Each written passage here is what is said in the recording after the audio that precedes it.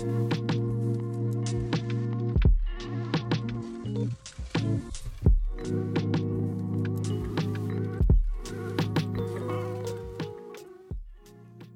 day. Who is this? Same toilet. New moving through illusions in search of what truth is. Confusion and loose ends.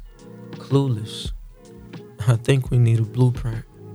The journey never ends. Walk a mile if the shoe fits. What's an identity? It's been on my mind like a memory. Is it a true depiction of who we are to be? Or just categorizing our energy? Ask, is this really me? Or just who I pretend to be, in hopes someone is feeling me? In search of validity, we limit infinity. Should we just let go? Tell our egos to lay low? Stop trying to control, surrender and let things flow. Watch them and reflect on whatever is becoming like echoes. The moments we can't hold. Should we follow the feeling wherever it says go? Like wind to a sailboat? And simply, for best hope?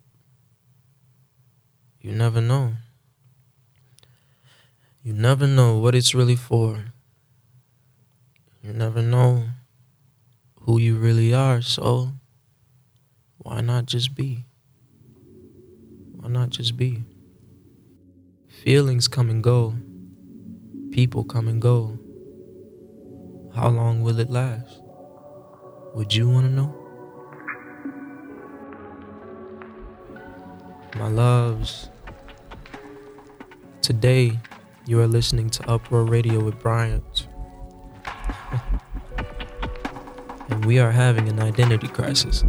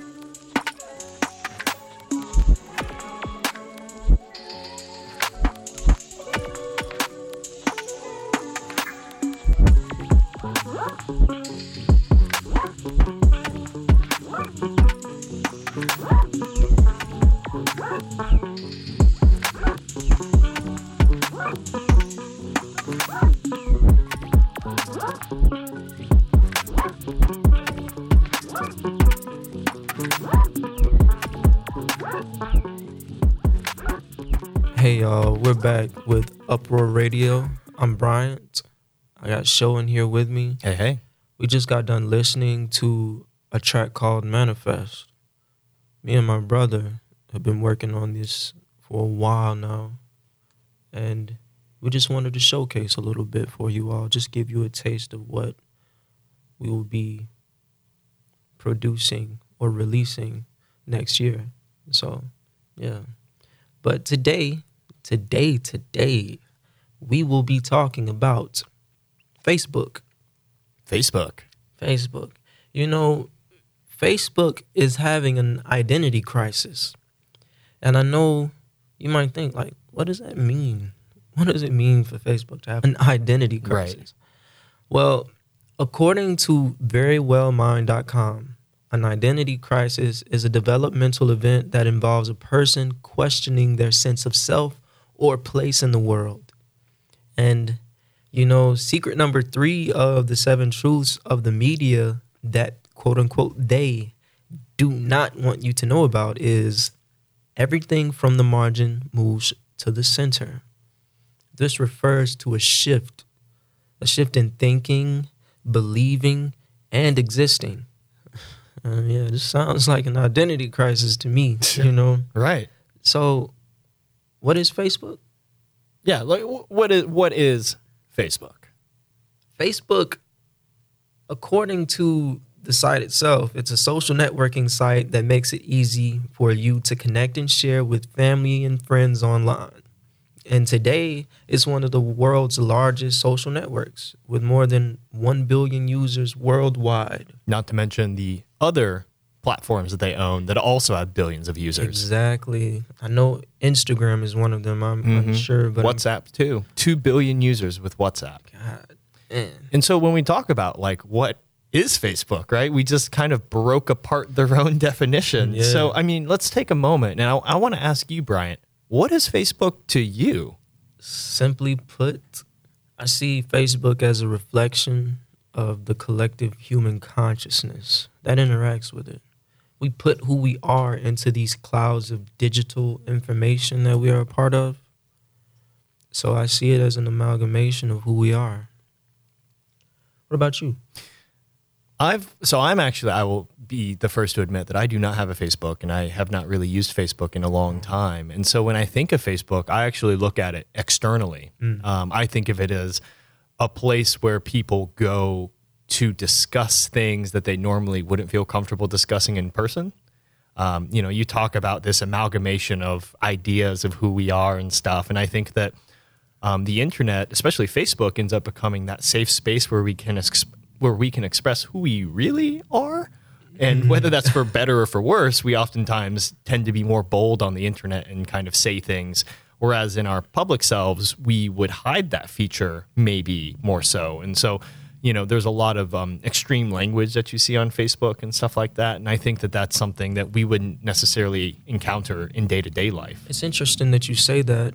There was this study done by a psychologist. I think his name was Gunnar Myrdal. He came to do a study on racism in the South. Right. In the Jim Crow era. I don't want to get it wrong. He was from somewhere out of the country. I know it was in Europe somewhere. I don't want to say Germany because I don't want to misassociate. But he came here to do a study, and one of the things that he got from his study, one of my favorite quotes from him, he learned through studying, that oftentimes people's public opinions are not the same as their private ones. It's interesting. I mean, it's interesting, too, when we talk about the idea of identity and to have a crisis of identity and what does that mean? I mean, I guess we're talking about Facebook, so it's a little top level. When you gave that definition, it was very individualized, like a person. But when we talk about identity crises, and we talk about Facebook, we're really discussing like not just one person, but like a whole company that has a bunch of people within it. And so it's so interesting to talk about like, what does it mean?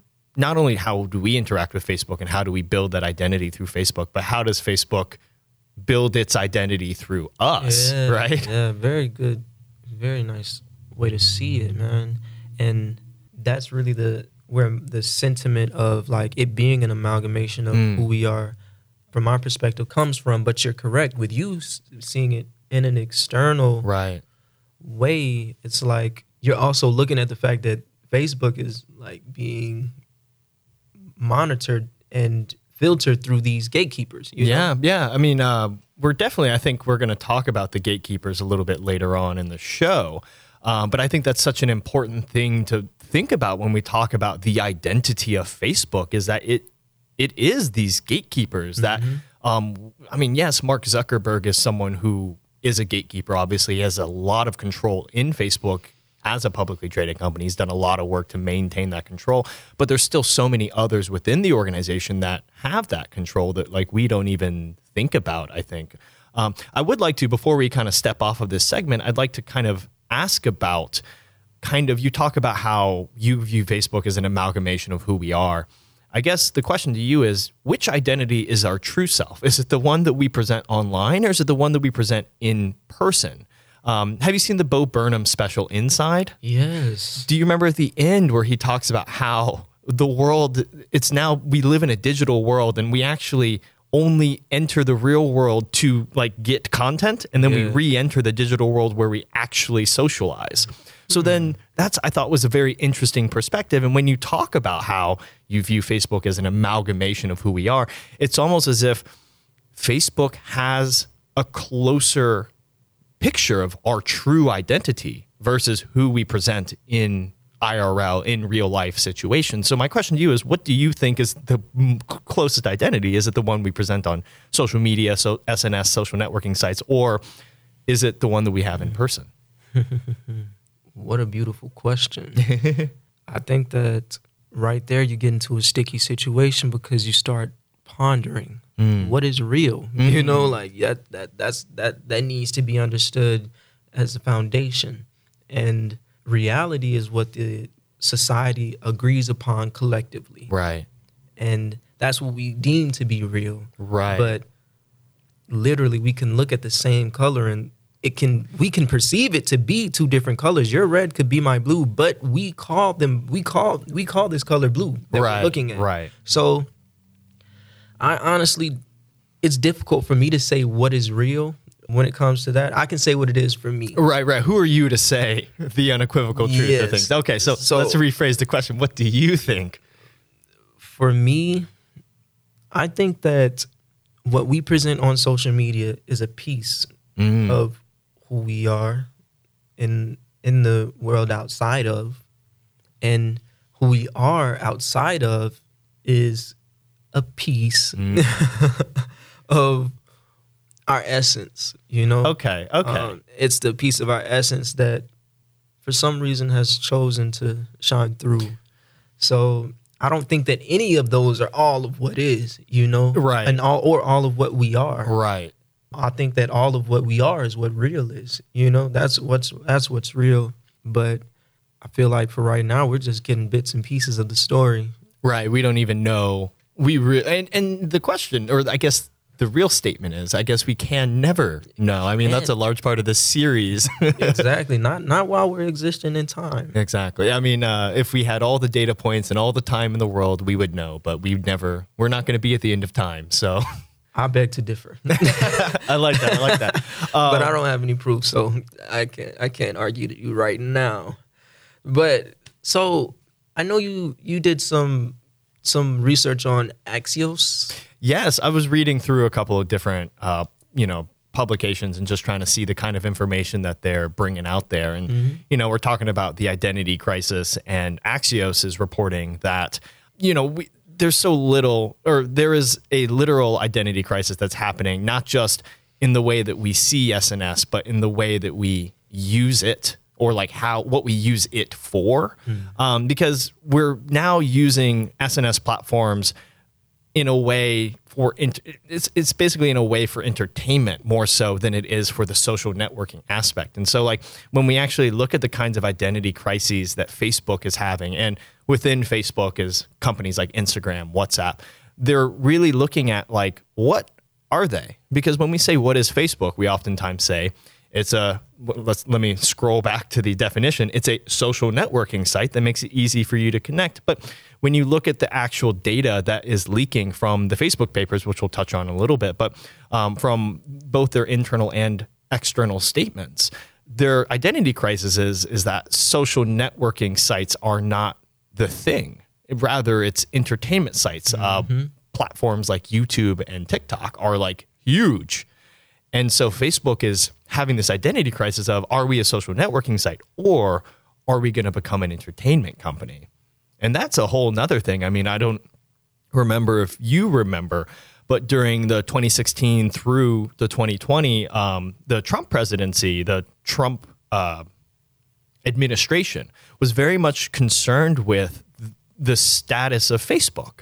And about, I think it was Section 230 or something about that, about they're going to repeal a particular section that gave these protections to social media sites, because kind of like in the same way that a gun manufacturer is not responsible for gun deaths, social media sites are not responsible for the content that gets posted on their sites. Toxic. Yeah. And so when you think about kind of, and the thing that a lot of these social media sites have stood on is that, well, we're a social networking site. We are just connecting people. We're not an entertainment company. Mm-hmm. But now when you think about this identity crisis,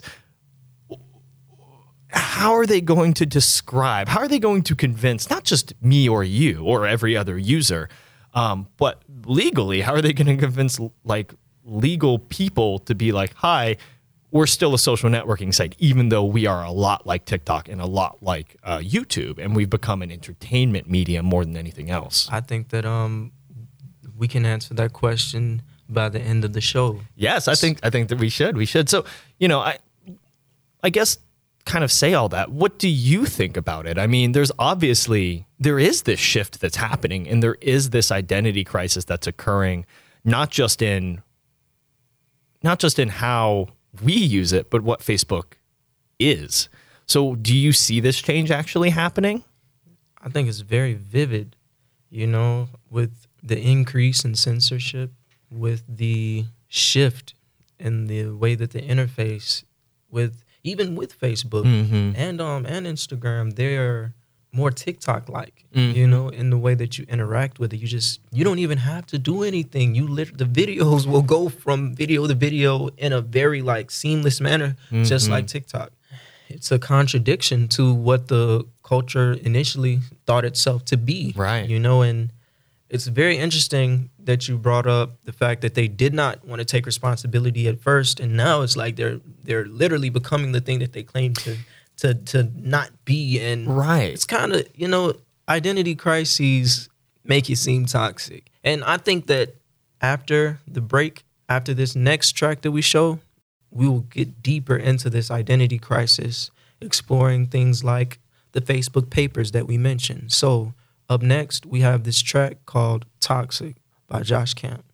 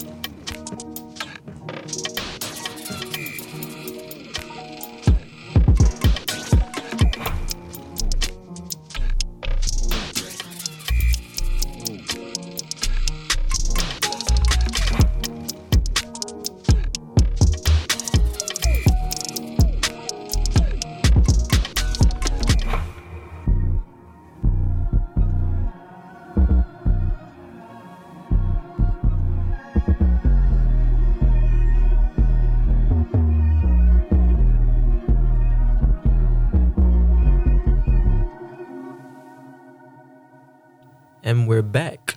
My loves, you just got done listening to Toxic by Josh Camp and Bryant. Now, we are discussing identity crisis, crises. Yeah.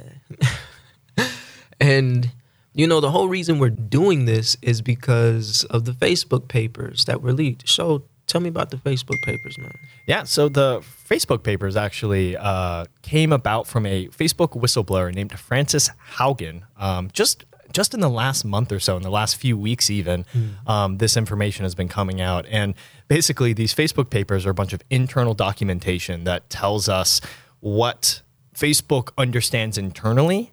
And this is kind of the only time that we've seen the internal workings of Facebook in this way, especially the kinds of information that came out which I guess we'll end up talking about, but kind of almost directly contradict a lot of what Facebook has said publicly.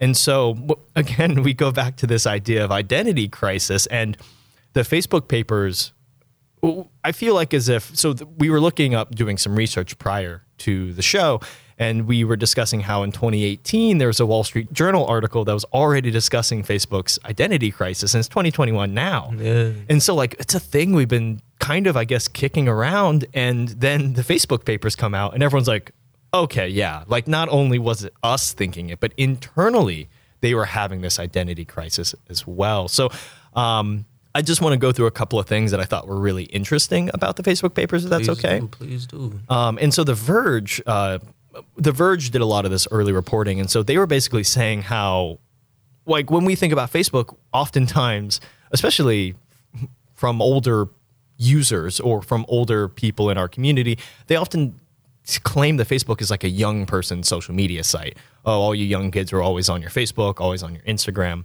But internal surveys have shown that people, especially younger users, look at Facebook as a platform for 40 to 50-year-olds. Yeah. Like, they don't even see it as something that young adults would use. They perceive it as, quote, boring, misleading, and negative. And they have to often get past irrelevant content to get to what matters. And that's just talking about Facebook. That's not necessarily about Instagram. Yeah. So there's obviously different concentrations of, how they market their platforms. But, we really think about, who does Facebook market? What is the identity of Facebook? And we still, I think it's caught in this, it's for young people, but to actually become a platform for older people. More older people use Facebook now than younger people do. And in fact, a lot of the internal documentation publicly, Facebook is saying, like, the youth is signing up, we're doing just fine. But internally, the documentation says almost the exact opposite, that there's been a huge drop off in the 18 to 30-year-old range that just are no longer users or just are not signing up.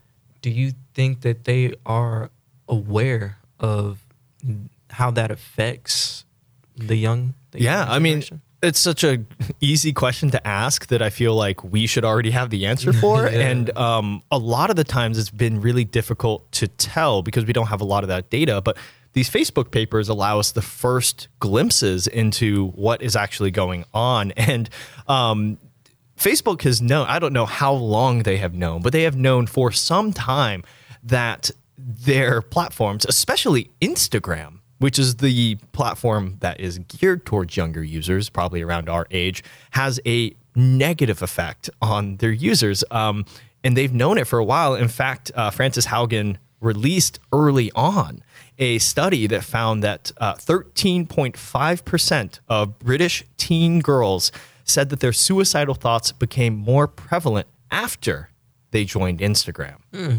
This is interesting because this is who they're trying to market to, Yeah, I mean, when you look at it, it's like all trying to be young and hip and cool. So what does it mean to do that? Yeah, that's a really good question right there. I think only because these papers have been leaked, we're even beginning to understand what is happening and even what that means. Yeah.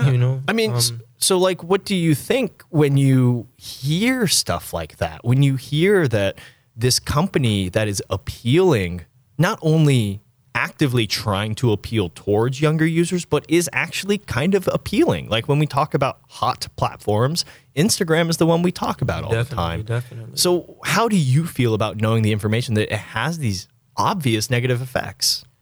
I learned in a course I'm taking with Dr. Sarah here at CSU. It's an intro to PR class. One of the theories that we learned about was agenda setting theory. Mm-hmm. So agenda setting theory is basically a theory that explores the mass media's relationship with the public. It explores the relationship with the public, and she put it to me like this. She said, the media does not tell people what to think. Well, agenda setting theory is not about telling people what to think. It's about telling people what to think about. Interesting. And, the way that I interpreted that was like, okay, but, there are literally people out here that are easily influenced, very much so not really going to think about something if it's not already existing in their space. Therefore, if you bring something into someone's space that was not there before, not only are you telling them what to think about, if your message is framed in a certain way, it is going to tell them what to think. Right. Especially if it aligns with preconceived biases that they already had, you know? So with that being said, with everything that's going on with social media and specifically Instagram, a lot of people may not be aware of the negative effects, you know, and it's because they are blinded by the veil of this is cool, you know, and this is it, this is what is now, and not really paying attention to the long-term effects of SNS that we discussed in earlier episodes. Yeah, that's what I keep thinking about. Yeah, like all these previous episodes keep feeding into this concept of like the idea of FOMO, the fear of missing out. It's kind of like, oh, I have to be on Instagram because if I'm not, I'm missing out on something important in some way. And I wonder, you know, especially when we look at these studies of how it has negative effects on young people, it doesn't quite qualify what is causing it or why they're feeling it. You know, if it is a result of things like FOMO, then it really has to do with the aggressiveness that, because it's one thing, you know, like, do you watch television? Yeah. Do you watch 18 hours of television? Actually, I do not watch. Well, I guess I watch the TV, but cable, no. But it's very casual. It's very casual. Though. But when we look at our social media usage, it's like forced on us. It's like this almost requirement to, I have to be on it, or not even obligated. Yeah. And my cousin is in Japan. I have a cousin in Japan, and he actually does not have Facebook because culturally in Japan, if you have a Facebook and someone comments, you're kind of culturally required to comment back. Like you can't leave people, you know, on red. You can't ghost people. There's like this expectation. And so there's a lot of social pressure in social media that all of a sudden there's all these expectations that maybe don't exist outside of social media. Truly, man. And, you know, that's why I feel like it's very valuable to have relationships outside of it. You know, like I've gotten to the point to where sometimes, man, I don't want to add you on social media if I know you. You feel me? Like, interesting. I'm going to be seeing you. Like, why do we have to be on social media together, or interacting in that way? Right. If I'm getting the opportunity to experience a piece of your essence in person, then getting the watered down version on social media is just like, it's not appealing to me. But that's just me, you know? And it's just very interesting what these documents are bringing to the light. You know, you said that it's a contradiction going on. Yeah. And I think that's the source of the identity crisis, this contradiction where these statements that are being made to the public, the contradiction between those statements and what's going on inside of the company is very interesting. Do you have any insights as far as that goes? So I'm a subscriber to the Washington Post. Take with that what you will.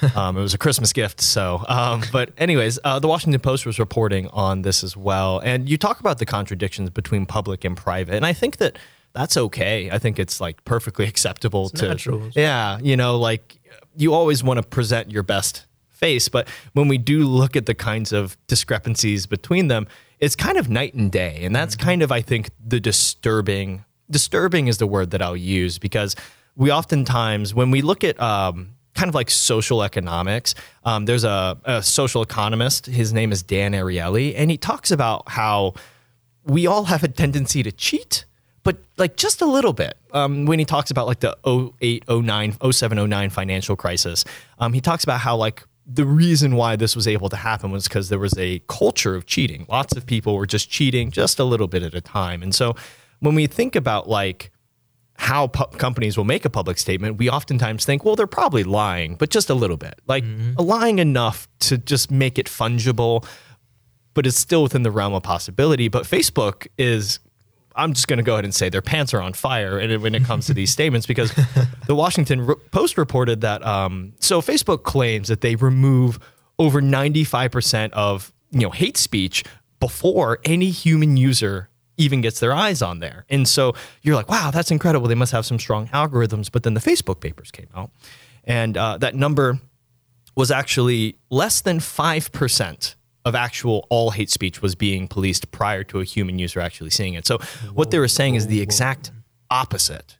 And so I kind of wonder, I mean, what do you think? I mean, you say you're in an intro to PR class. Like, what do you think their reasoning is in saying something so boldly not true and then leaning back on these internal documentations, knowing that they're not doing what they said they did?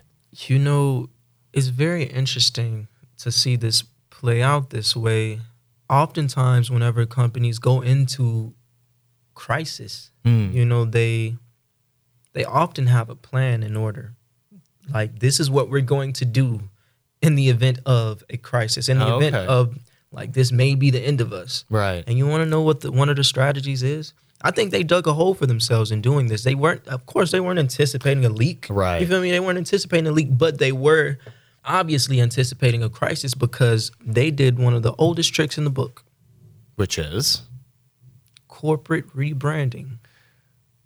Interesting. That's okay. We're about to move into that even deeper. I think we're about, because this is kind of like the metaverse thing. Yes, that's what the metaverse is, bro. It's going to save Facebook. You know, it's going to save it. It's crazy. Genius. It is genius, bro. It is genius. Mark Zuckerberg is being praised for this. Interesting. I mean, we're going to get into this in our third segment, right? Yes. I think that's, I mean, before we get there, I just want to kind of say that, like, when we talk about this metaverse and everything, and we will talk about what it means to buy into or to use a metaverse that is created by a single individual, but just kind of to give context again, I don't want to be scary. Like, I'm not trying to scare anyone who's listening, but the idea is, like, Facebook has a lot of control. Zuckerberg, its gatekeepers, have a lot of control over how we use their content. And so, you know, like, not only were there reports of, you know, how little hate speech did they actually remove from their platform, but they were also doing things to, like, incite or to increase the amount of outrage that was on their platform, because they had found that people who did angry emoji reactions to posts had a higher share rate than other kinds of posts. And so algorithmically, we always talk about the YouTube algorithm, the Facebook algorithm, the Instagram algorithm, but the Facebook algorithm from 2017 until just this year actually counted angry emoji reactions with 5 times the weight as a regular like would. And so when we think about stepping into these kinds of worlds or eventually entering into a metaverse, we have to remember kind of what does the interaction mean? Like, we can choose to react any way that we want, but we oftentimes don't understand how that interaction is rated, because we think it's one-to-one. I like it, I dislike it, I angry it, or I laugh at it. We think that it's like a one-to-one, but then if I do a specific action, it's actually 5 times the weight. And if I knew, like, if I kind of, because we talk about inoculation theory, a lot of how to deal with misinformation or disinformation, and informing people and letting them understand how a mechanism works is a part of inoculation theory.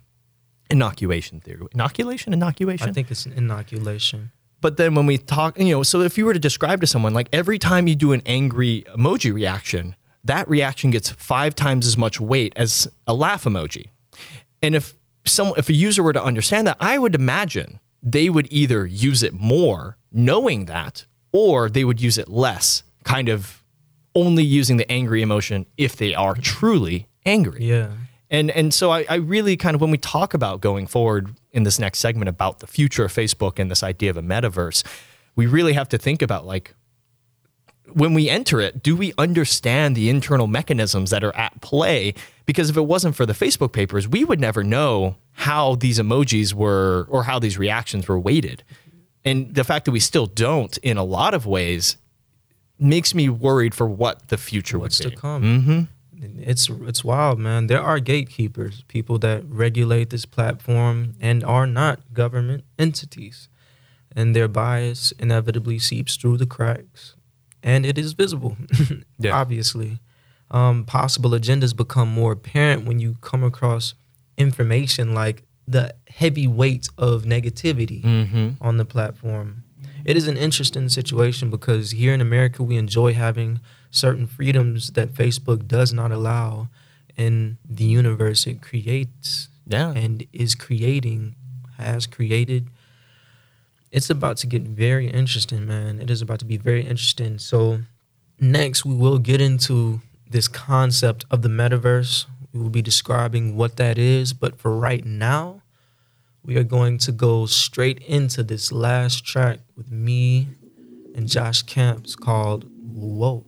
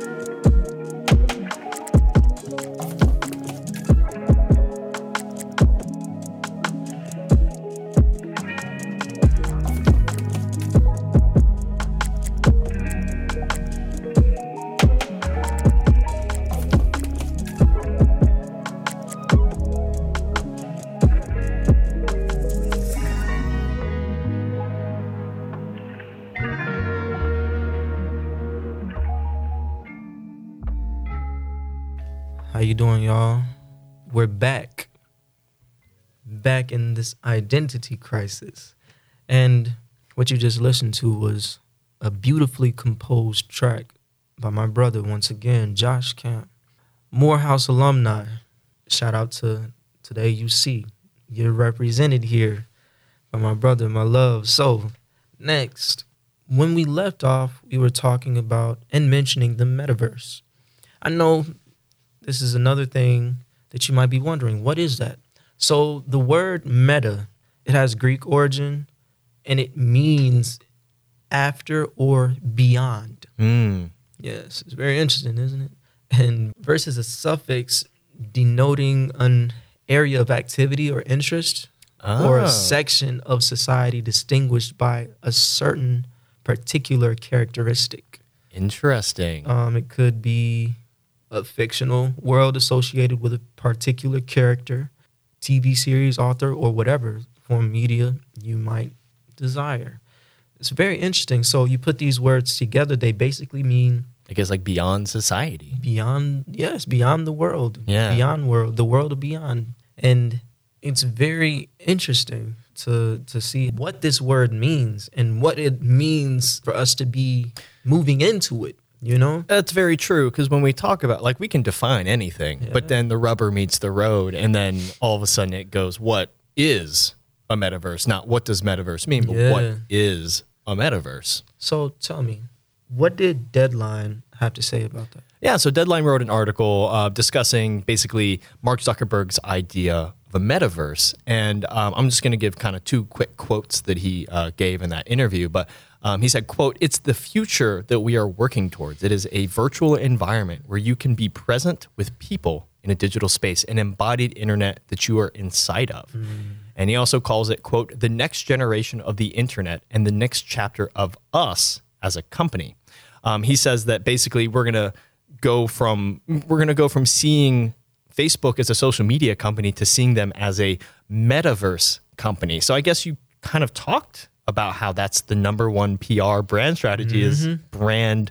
What is it? Brand rebranding? Corporate rebranding. Corporate rebranding. So then, he's already hinting that they are no longer, and They're not Facebook. And we talked at the top that how are they supposed to convince lawmakers that, we're a social media site, so therefore we still fall under this protection? They're creating their own universe, or basically they will become heavy stakeholders in the metaverse. You feel me? With bringing billions of users with them. Yeah. A quarter of the population. Exactly, man. There's nothing that can be lawmakers use it. They're going to be using it. Like there's no. It's basically like you're being forced into this way of life, man. It's like they no longer even have to ask. They no longer have to ask, like, hey, what should we be doing? It's more like, if you want in, you have to play by Facebook rules. And not only Facebook rules, but Facebook laws. Exactly. The rulers of the metaverse. Yeah. And so I guess it really comes down to like the idea of who creates reality in a lot of senses, because we often claim that we create our own reality. Reality is subjective. We want to believe that. But if we enter the metaverse, if we consciously enter a metaverse, whether it's Facebook's or whatever future metaverse. Ours? Exactly. Is it our reality that we're participating in? Because again, if we go back to the idea that there's information asymmetry, we only understand so much about the product, and internally they understand so much more. How are we supposed to understand that we're in a fair world, in a representative universe, metaverse, whatever, that is fair to me? Because maybe as you as a black user, you go into the metaverse and all of a sudden maybe you algorithmically don't have as much weight maybe as a white user would. Who knows? Like, again, because we talk about those gatekeepers, it's not just Mark Zuckerberg. It's a bunch of tech people who tends to be homogenous, tends to be very white, tends to be very not necessarily cisgender, but they tend to be more stereotypically white, heteronormative people who are wealthy. And so then the things that they choose to gatekeep are very different from the things that you or I would choose to gatekeep. Truly, truly, man. And these are things that we can't deny, or we can't just act like these aren't factors. But honestly, like you said, do we have a choice in the situation? Agenda setting theory keeps coming to my mind when you say this, like how will agenda setting theory look in the metaverse? That's true. How will agenda setting appear to us in the metaverse? We are literally about to transcend into the internet, pass through this filter, and sooner or later we will no longer need these human meat sacks. How does that make you feel? I feel many ways about it. I guess first, if we could actually get rid of our human bodies, I think that would be great, but that's an impossibility. But I think that the idea of us, we talked about this before we started recording, how when you and I pass away, there's going to be so many digital artifacts of ourselves that theoretically someone might be able to create an avatar of us that could like talk and respond in a way that I would, or in a way that you would. And so when I think about that, there's a part of me that if that's something that helps someone, creating these avatars that people can interact with, we always talk about like feeling connected, or the need to feel connected. And then maybe this is, for some people, enough. And so I'm really looking forward to that. There's definitely connection. That's something that we all strive for, I think, as individuals. That's the reason why social networking sites are popular. We do want to connect.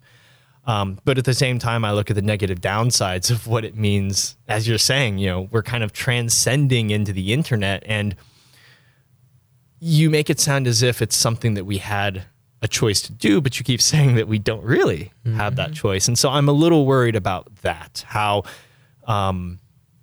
Bruce Schneier, he's a technologist, a cryptographer, and kind of a technology thinker. He always talks about how you can't actually use, or you can't refuse to use social media. Like, you can step away from it, but then you stop getting invited to things, you don't know things. You're disconnecting yourself from society. Yeah, and there are some actual negative effects to that. And so I would imagine that once this metaverse is established, anyone who like unequivocally says, no, I refuse to become a part of this, they would then lose out on some life experiences. It's kind of like committing a digital suicide. Interesting. Yeah. I mean, call it that. What does it mean?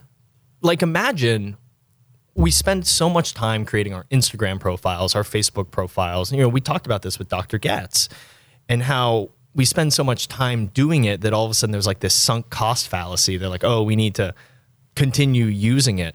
But then let's say the metaverse comes up and then all of a sudden you have to redefine who you are in a completely new space. I mean, even that's already difficult enough. Definitely, man. Definitely.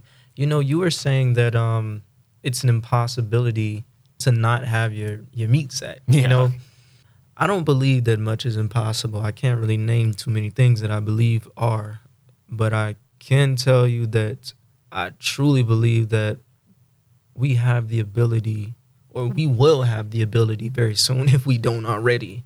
But that's not what it sounds like. You know, with the metaverse thing, we will, if we don't already, have the ability to transfer our consciousness. And, you know, what's very interesting is The Verge, just 2 hours ago, bro, put up this article about a company making digital humans to serve the metaverse. Interesting. So they're like already laying the groundwork for what is the future. So I guess we have a few minutes here before we get out of here. So I'd really like to kind of maybe close out with this idea of, we talk about this metaverse. So what does this mean to you? Like, what is the introduction? I mean, it's here. You know, it's here. It's no longer this thing, this philosophical thing. It's a legit thing. There's a company for it. Someone's paying money for it already. Yeah. Facebook says they're going to invest $10 billion a year, I think, into this. And that's huge. So what does this mean to you? And I guess the second question, is this the future we want? I think this means that things are changing, and it means that I just need to be that much more grateful and appreciative of the time that I have to be what I am, whatever that is, you know, in this meat sack in Columbus State, interacting with you right here in the radio station, saying hello to people on the street, actually being able to feel, you feel me, like experience these my senses in the ways that I am. It means that I need to be that much more appreciative of this experience, because who knows what's going to change. And whether or not it's the future we want, it is here. You know, it is here. This is what is about to be. And like I said, everything changes. Everything from the margin moves to the center. Yeah. And the beauty in life and time is that nothing lasts forever, not while you're bound by time. So with that being said, I'm ready to receive and give my all, you know. How do you come to terms with inevitability, Shaw? Interesting. I don't think we can come to terms with inevitability. I think the best that we can do is try and understand how that inevitability changes our world. Because there are very few things that are inevitable, right? We live, we die. Those are inevitable. Whether Facebook creates a metaverse, we kind of have said it's somewhat inevitable, but there could be, you know, physical failures, social failures along the way. So when I think about how do I come to terms with inevitability, I try not to get bogged down in it's happening, but rather, how is this going to happen and what does it mean when it does? Because I think that the metaverse will change things, and I think that you and I will both end up on the metaverse, whether we like it or not. Yeah. And I think that we'll use it to an extent that we do. I don't think that inevitability means that we're immediately like canceling humans. Like, we're not like, all right. Not immediately. Not at all. But I think it really, again, we go back to the inoculation theory. or the the ideas of information asymmetry. I think that maybe as long as we're using the metaverse in a way that keeps us naive, and we're not asking the questions, and we're not pushing the way that we try and do here on the series, then I think that's how we do not come to terms with it. That's interesting that you say that. I think that we naturally knock on doors that we don't know that we don't want answered. Yeah, it's true. I mean, yeah. And I think it's those moments are truth. Yeah. Right? Like expected moments are a version of truth. It's kind of like when we do interview requests and we send off the questions, we kind of know we're going to get a practiced answer. But your serendipity is always coming and going as she pleases, and that's what the truth is. Something that you just can't calculate all the time. Honestly, at any time. Yeah. So who are we? who are we? That's where we back where we started. I don't know what's going on. Where am I? Oh my gosh, I guess we're ending on an identity crisis. So look, y'all, close your eyes. Listen. Feel your surroundings. And tell me, or ask yourself, what do you feel? Can you sense a shift? Not just around you, but within. Ground yourself and try to be one with the whole. And appreciate all you have for now. Because yesterday, time was a sidewalk. Love.